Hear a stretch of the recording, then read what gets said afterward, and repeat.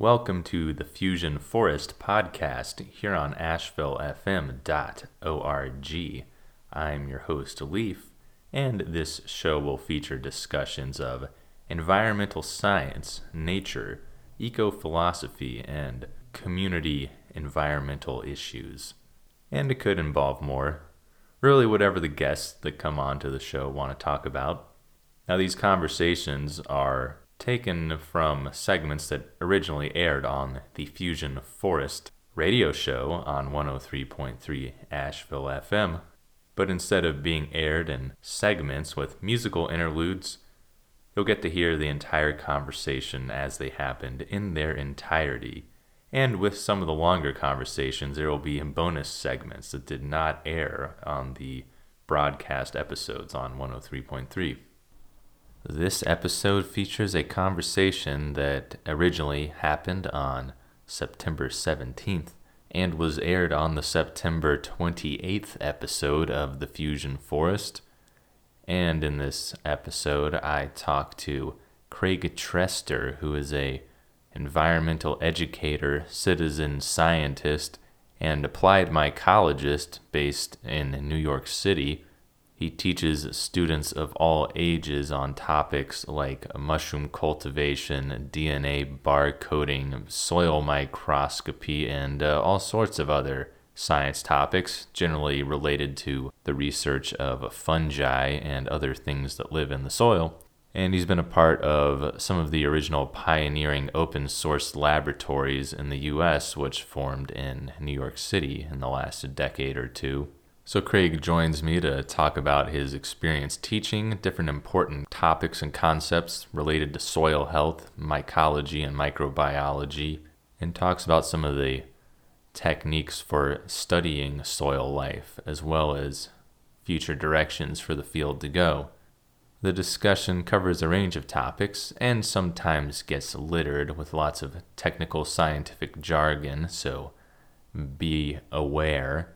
And most of the things we're talking about, each topic could be a multiple-hour discussion on its own.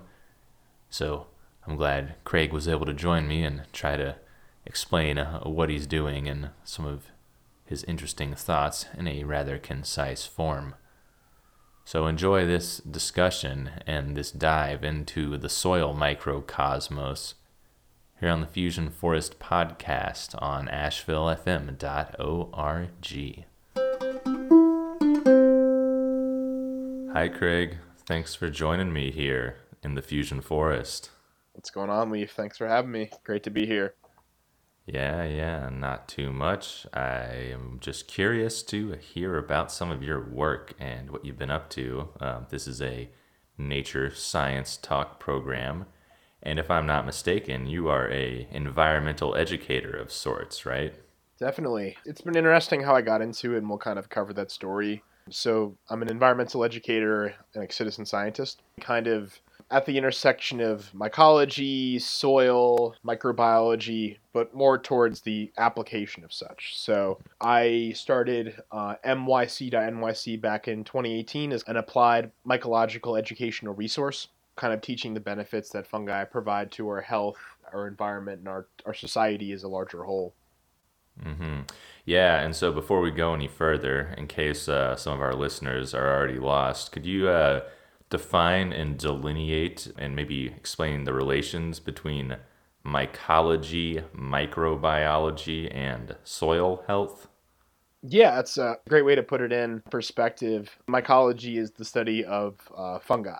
Fungi are interesting because most people's experience with fungi, when we say fungi, mushrooms or molds or, mycelium or, these organisms, most people don't really have much of interaction with it. It's either kind of in a culinary sense or, they have an unpleasant experience that's growing on something they're trying to preserve in their refrigerator, but exhibiting the fact that these organisms are the cyclers of nutrients in nature.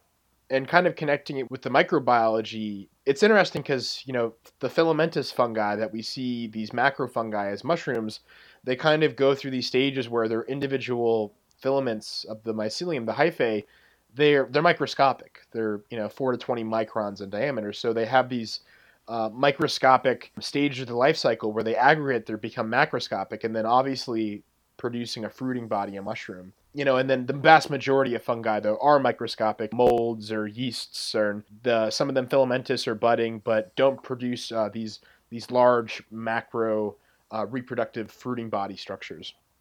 And kind of tying it into soil, fungi are very much the architects of the soil. They are one. Most people are common with them. If you go out foraging for mushrooms in the woods, they are decomposing organic matter. They're saphotropic, so usually breaking down the complex structures of cellulose, lignin, hemicellulose, the structural polymers that make up plant matter. They're also mutualists. They're also the symbionts. Rather than just decomposing our matter, they're forming these very intricate symbiotic relationships with plants on the exterior parts of plants, but also the interior parts, and actually cycling and moving these nutrients back and forth. And amazingly, through their vast aggregates of hyphal networks in the soil, working with plants to increase the surface area of roots and access to nutrients tens of thousands folds. And even further, these hyphal filaments and the massive amount of surface area they occupy. I think an estimate is that in a healthy agricultural soil, an acre of healthy agricultural soil, there's about 2 tons of mycelium, and that in a number of older growth forests, a lot of these mycorrhizal fungi, they'll account for roughly 70% of the actual biomass of the soil. They're the kind of architects in the soil that their biomass is a surface, a substrate by which all these different microecologies exist on. Bacteria, other fungi, nematodes, microarthropods. And it's amazing because we tend to think about ecology as kind of these plants and animals, these macroscopic organisms. But what's even more interesting is that the microbial ecology of the soil, kind of the soil food web, which we'll kind of get into later, and I've alluded a bit about, is just as important, if not more, because it's the foundational level of nutrient cycling, building all the structures where all these keystone species set the stage for the types of life forms we're more common with every single day. So I guess in a nutshell, that's kind of the interrelation between mycology, soil, and kind of microbiology. So Yeah, wow. Must be a pretty big nut to fit all that inside of its shell. But yeah, clearly this is a very deep and interesting subject.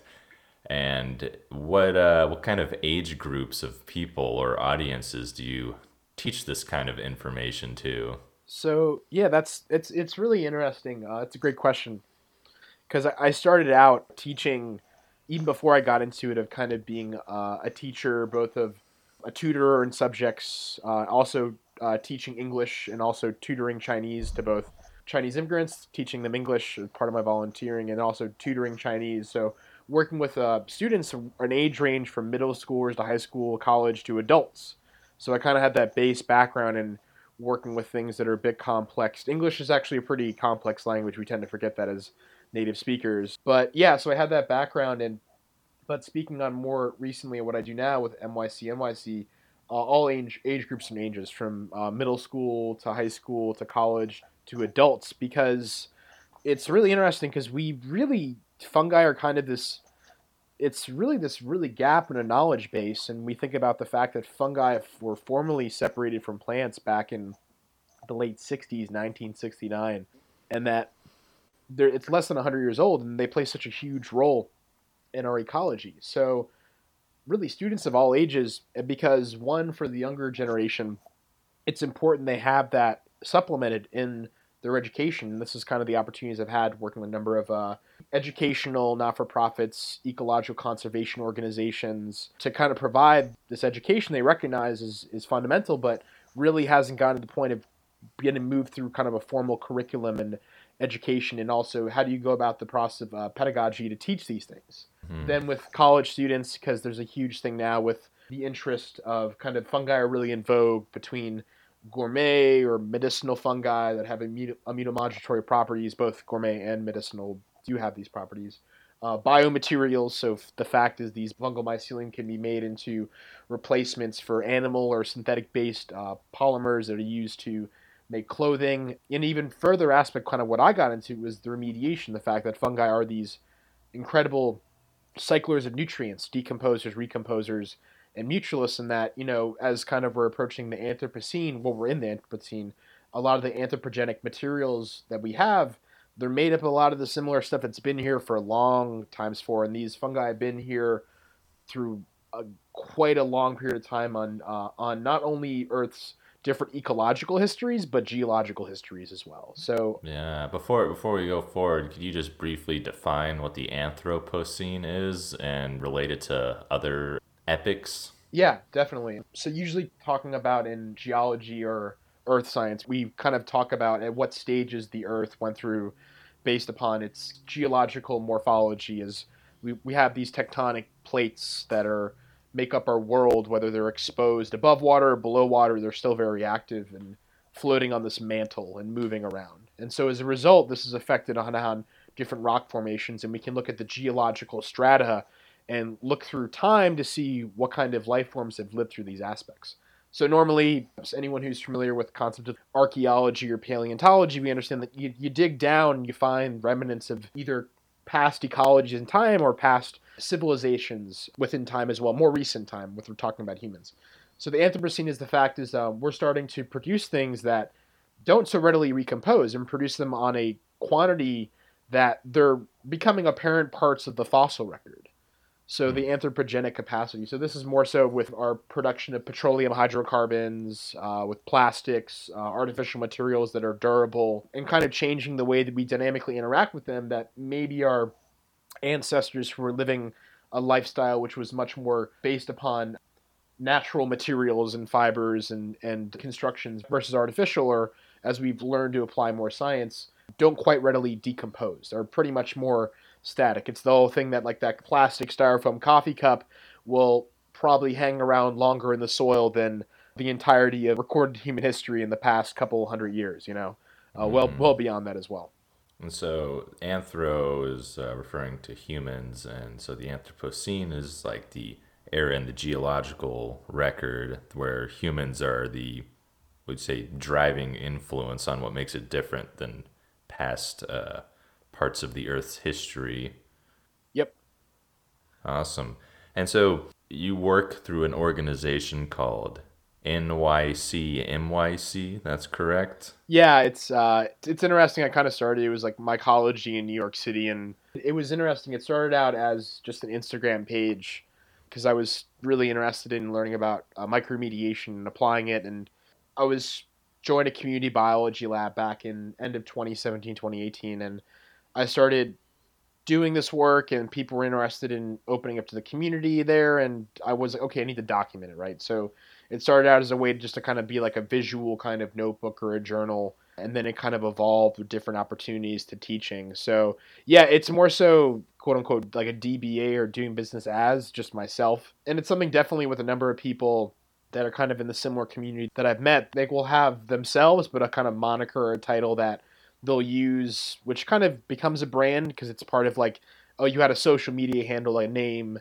versus yourself, and kind of a slant to it. So yeah, it's the mycological educational resource that I started to kind of teach benefits about fungi, and it rolls off the tongue a little better, and rather than just me as myself as an educator. Yeah, yeah. It's settling into the digital marketing landscape, sounds like.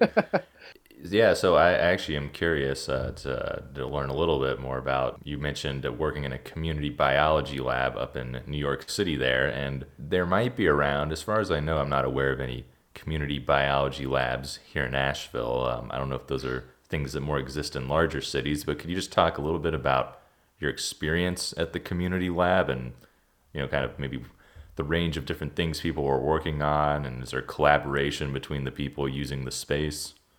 Definitely. So it's really quite interesting because if you go back about just over 10 years ago, there were no really such things as community biology labs.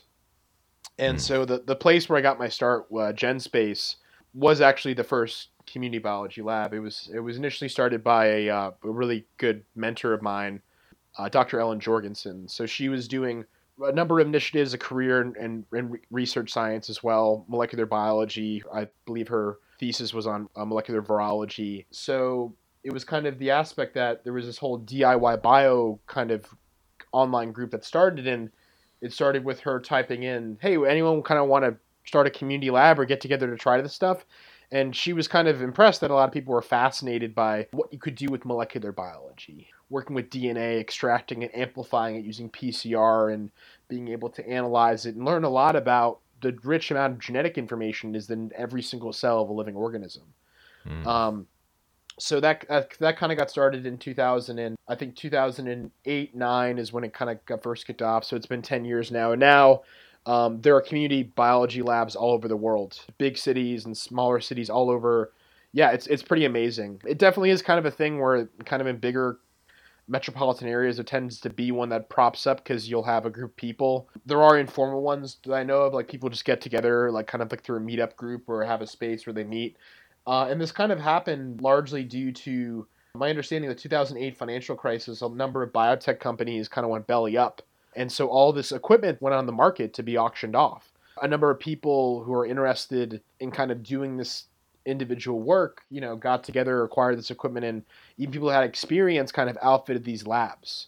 So it was really kind of amazing how I got into this point around 2016, 2017, and was looking for a place to just do my lab work. A big thing kind of thing I got into it was learning about micromediation, kind of applied mycology.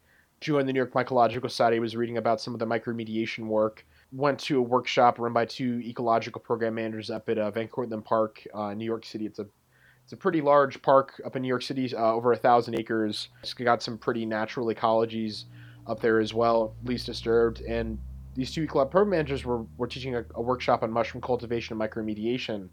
And I went and I heard about the applied mycology, learned about radical mycology, learned about these aspects and how there was kind of this community that was there and people trying to utilize it in a kind of direct action kind of way.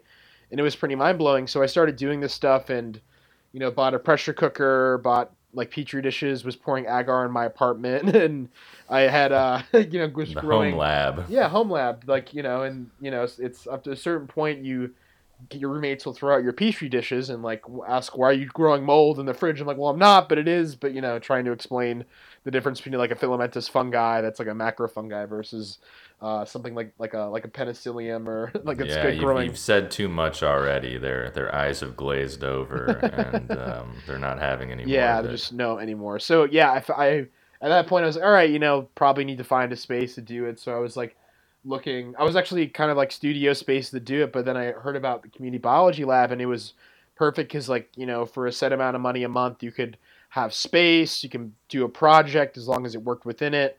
And one of the prerequisites of it was to take some courses on molecular biology they offered. So it was really amazing because at the same time, the club that I was a part of, the New York Mycological Society, they were getting into DNA barcoding fungi. They Could had this, you to just talk a little bit about what DNA barcoding is? yeah. So DNA barcoding is the process by which you can identify organisms not by sequencing their whole genome, but by sequencing a select region. Like it's usually it's a region that contains a portion of a couple of genes and then some areas that are spacers. So genes are important. Like they to have their sequence conserved is important because otherwise the gene won't be able to be translated into a protein and function. So that could be a big problem.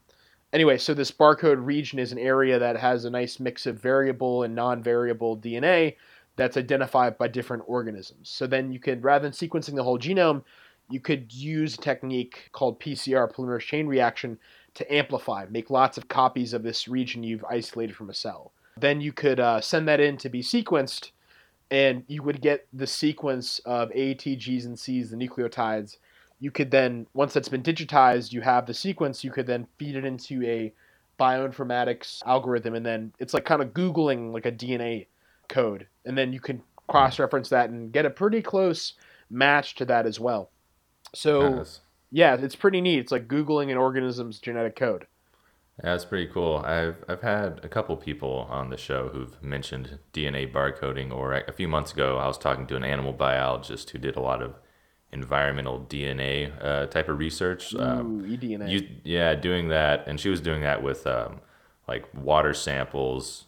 She'd done it with some fresh water, with trying to find turtle DNA, and then it also done it in marine water, trying to find like seal DNA and abalone DNA. Is there an overlap between eDNA and barcoding, or are they Yeah, completely different yeah. things? So the simplest thing, like just barcoding, is you're looking for these barcoding regions. So you're looking for these areas of the genome that you can look for variants or conservation between different types of organisms. So, for example, in the environment, there's a mix of DNA everywhere, right? DNA is everywhere. It's pretty persistent.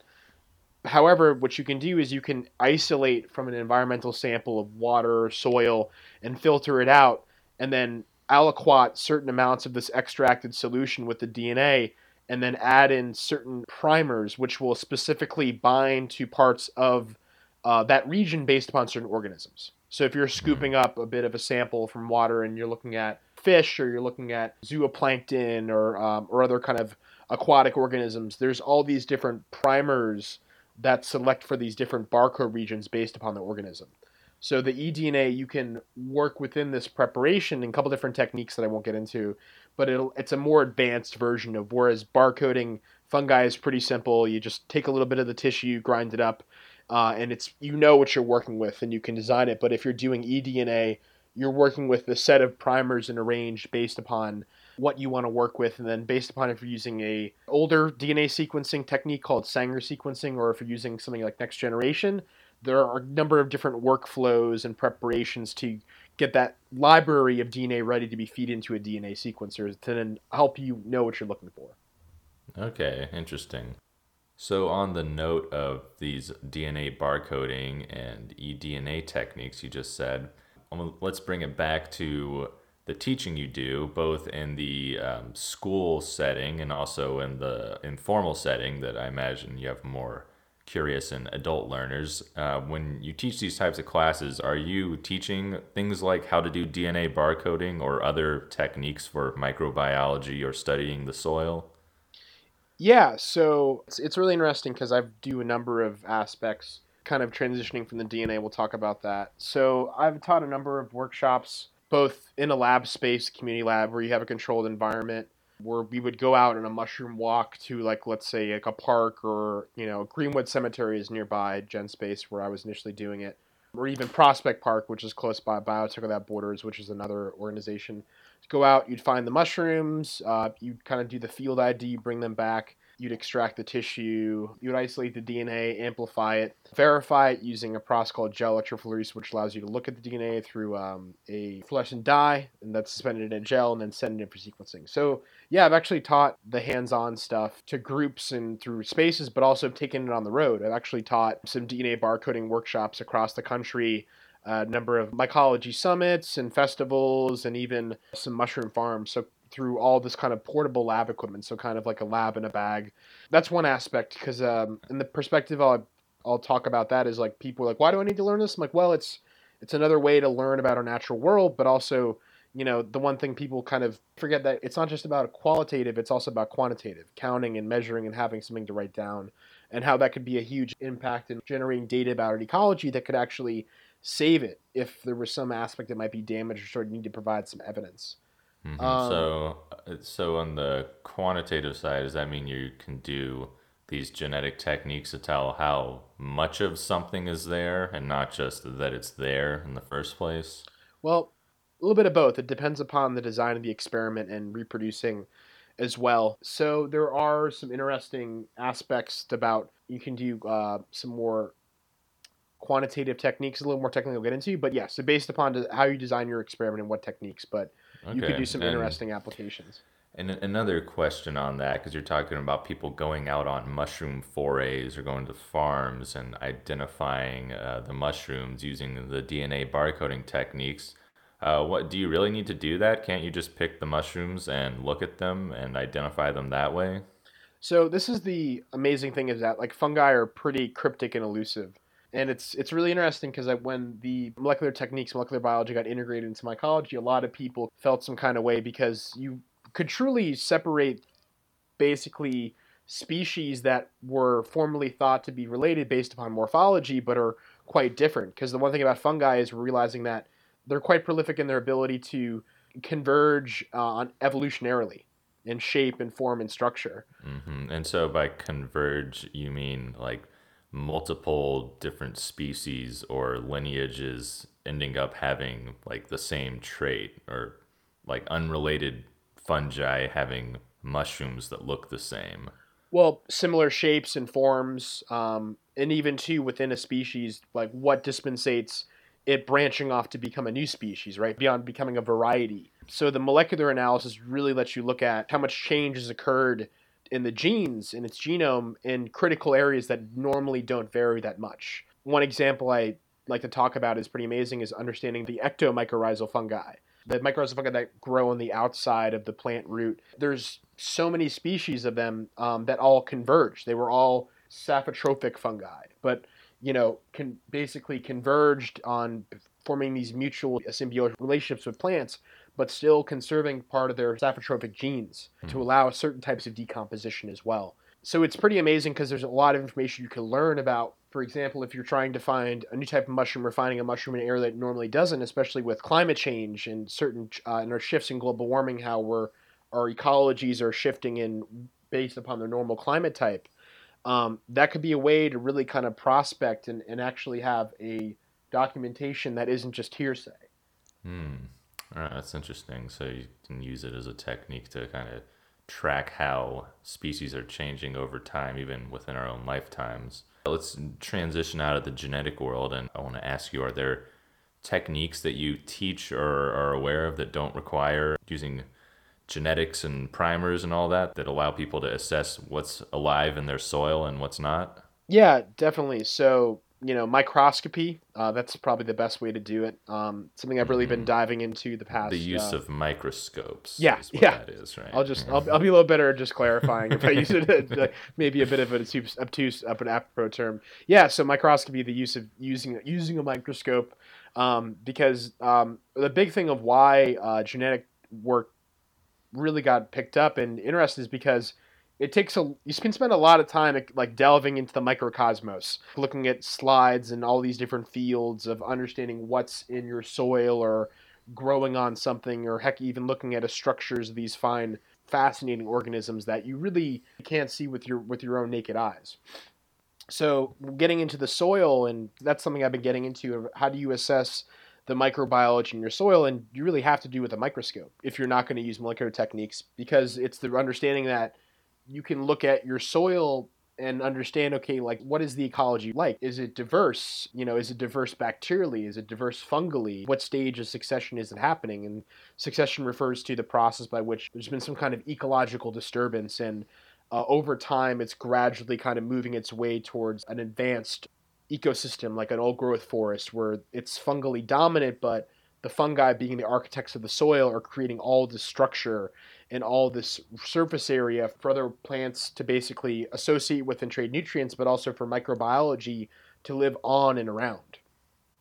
But we talked about fungi a bit in their architecture, and bacteria, I imagine people are pretty familiar with, but could you briefly describe the importance of bacteria or some of these other types of organisms that live in the soil and why they're important to plant health? Totally, absolutely. So it's interesting too, because when I first got into studying fungi, I was like, "Oh, it's all about fungi, right?" And it's funny. Like, as much as we want to think systems, sometimes it's very easy to fall back into that reduced thinking trap and realize it's part of a bigger picture. But yeah, in the soil, bacteria are also pivotal. They're everywhere. They're far more able to break down a lot of these simpler types of sugars and foods and proteins, whereas fungi are far more able to break down the more complex ones. Even a number of the waste products that fungi produce, these large molecular weight compounds, these ulmic, these humic, and fulvic acids, only fungi can break them down and can actually sit in the soil unutilized by bacteria if that's only a population. And then we understand in general it's a whole ecology, whereas these bacteria and fungi, they're able to decompose organic matter, but also too they can solubilize out of the sand, silt, and clay, the parent material, the whole range of micronutrients, macronutrients, and trace elements from minerals that plants need to survive. So this whole mutualism of exchange between plants being able to basically farm microbes and attract them from producing exudates. And So are you saying that the plants cannot actually access these nutrients from the soil directly through their roots, but they need these microorganisms to do it for them. Well, yeah, that's kind of the big part of how it works. It's interesting how did people grow food before they were industrial fertilizers? That's that's the thing I do think about. Mm, And the reality is that you know it's understanding that like decomposition, the cycling of nutrients was essential, and that I think a lot about how the reason why the westward expansion that happened in America actually, and even let alone like the movement of European peoples to the New World once they quote unquote discovered it, or accidentally bumped into it thinking it was an entirely different continent, was because the prospect of these fertile soils, because they hadn't been disturbed through the conventional method of tilling. So breaking up all of the aggregates that these fungi and bacteria were building oxidized the soils and broke it up, and to the point where you had to apply manure. You had to apply this animal-based fertilizer, and why, the concept of composting, kind of going back to a number of people that picked it up more so, I believe, in the 19th century. I observing how people in the Indian subcontinent were doing it. This was a way to basically facilitate the cycling of nutrients by arranging compositions of different organic materials to decompose in an accelerated fashion. yeah, that's cool. And so you mentioned compost, which I think has become a relatively common practice in the modern America. Not that everyone does it, but lots of people have compost piles and little compost barrels or compost worms, and that's a method you're saying for creating a lot of this biological diversity that then you can add back into the soil. Mm-hmm. I've also heard that nowadays there's these, I don't know if they're initially new, but these techniques that people have been starting to practice more that kind of take the essence of composting but make it a little more efficient and not requiring hauling around giant mounds of manure and other things. I think it's called natural farming. Is that something that you are or know about or would like to talk Yeah, about? it's interesting, and it's funny. Well, perspective. I got into fungi because I was interested in environmental remediation of the soil and learn about fungi, and then that led me into learning about the soil, and then learning about natural farming practices, which are a way to like inoculate a compost, your compost with the beneficial microbes that are already doing it in these advanced succession ecosystems where there's less disturbance going on. So yeah, natural farming, which is pretty amazing, interesting. It's and in the United States, it's called Korean natural farming, which is funny because it just happened to be really kind of taught by Master Cho or Cho San Yu, which master just means teacher in like kind of a transliteration. Natural farming is how you can understand that in ecologies where succession has gone through, you have a diversity of microorganisms, bacteria, fungi, nematodes, microarthropods, yeasts, and even actual viruses that actually attack bacteria and fungi and are hugely responsible for the majority of biomass, and but all part of this basically this life being on life process. On microbial scale, things happen much faster. So how do you culture those or capture that kind of snapshot of like a forest soil and take it to your compost pile or take it to your land where you want diversity, but maybe you don't want to wait a long time or have to haul everything or evaluate. So it's the natural farming practices are an amazing way that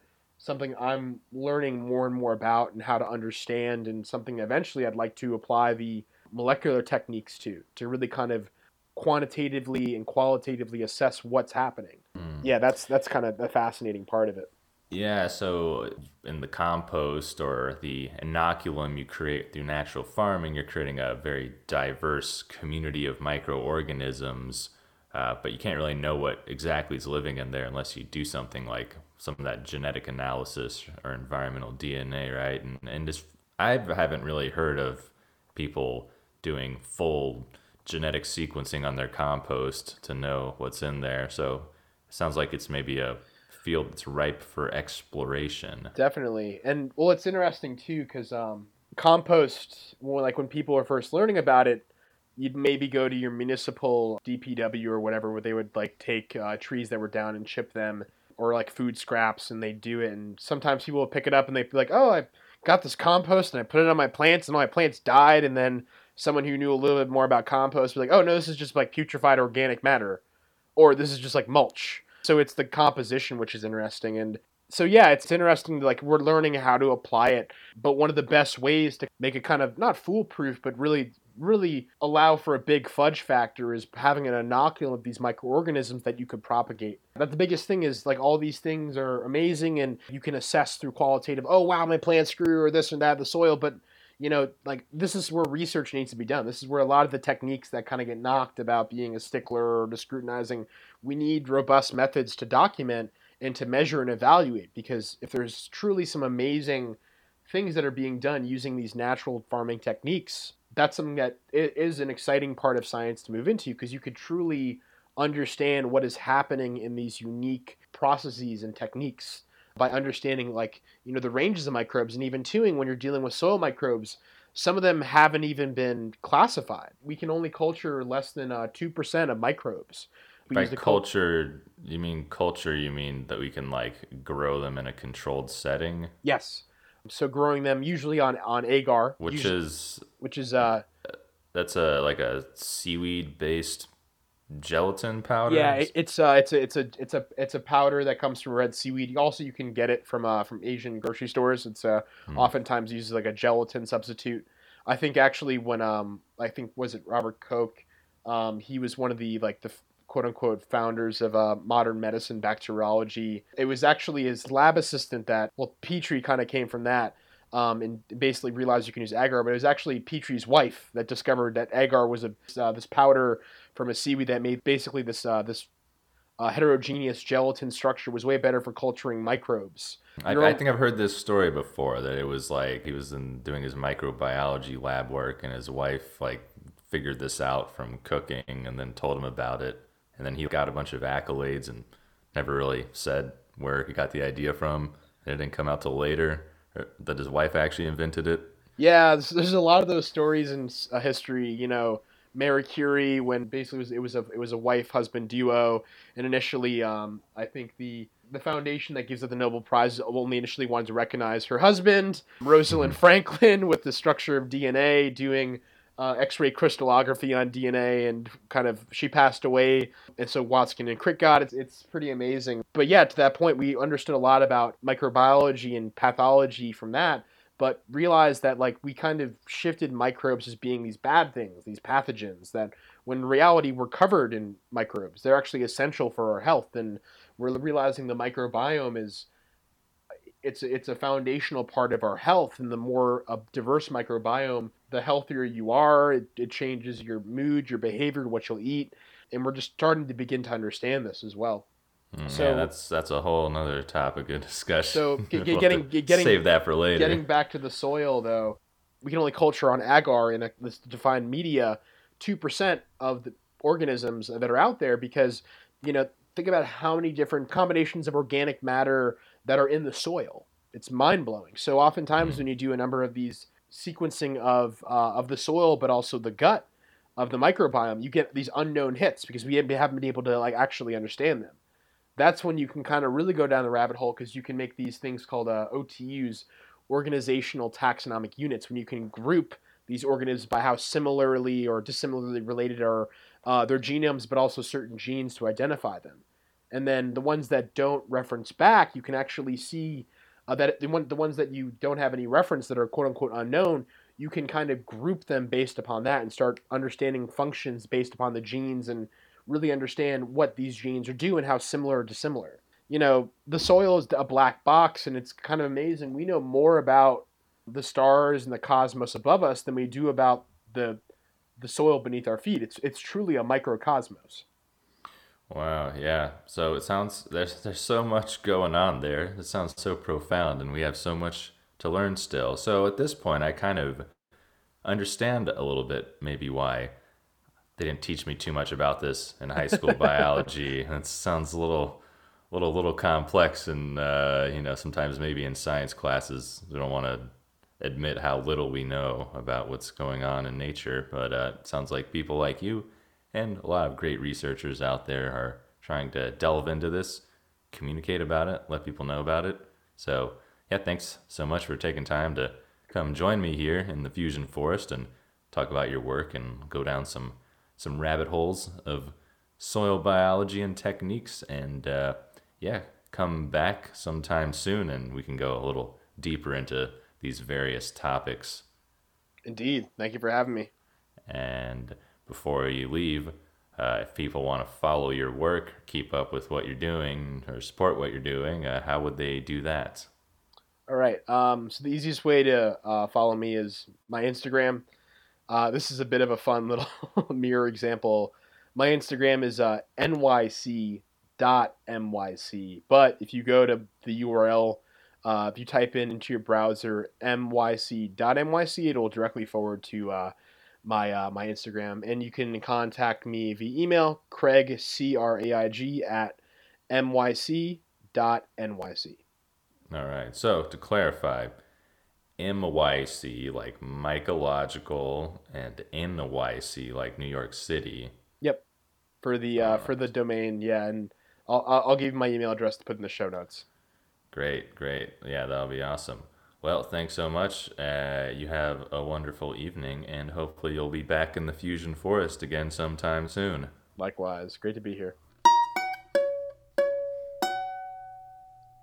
All right. Well, I want to thank Craig for taking time to come talk about all that material here in the Fusion Forest podcast. If you want to keep up with his work, follow him on Instagram at nyc.myc, like New York City mycology. And hopefully he'll be back on the show at some time to explain a little more about all those topics he was getting into. Don't forget to check out the Fusion Forest radio show, now on every Monday from 11 a.m. to noon, and keep up to date with the show and the podcast by following the Fusion Forest on Instagram at the Fusion Forest. And if any of these topics interest you, or you'd like to suggest other topics or potential guests, you can send me an email at leaf@ashevillefm.org. That's LEIF at ashevillefm.org. Thanks for listening, and talk to you again soon.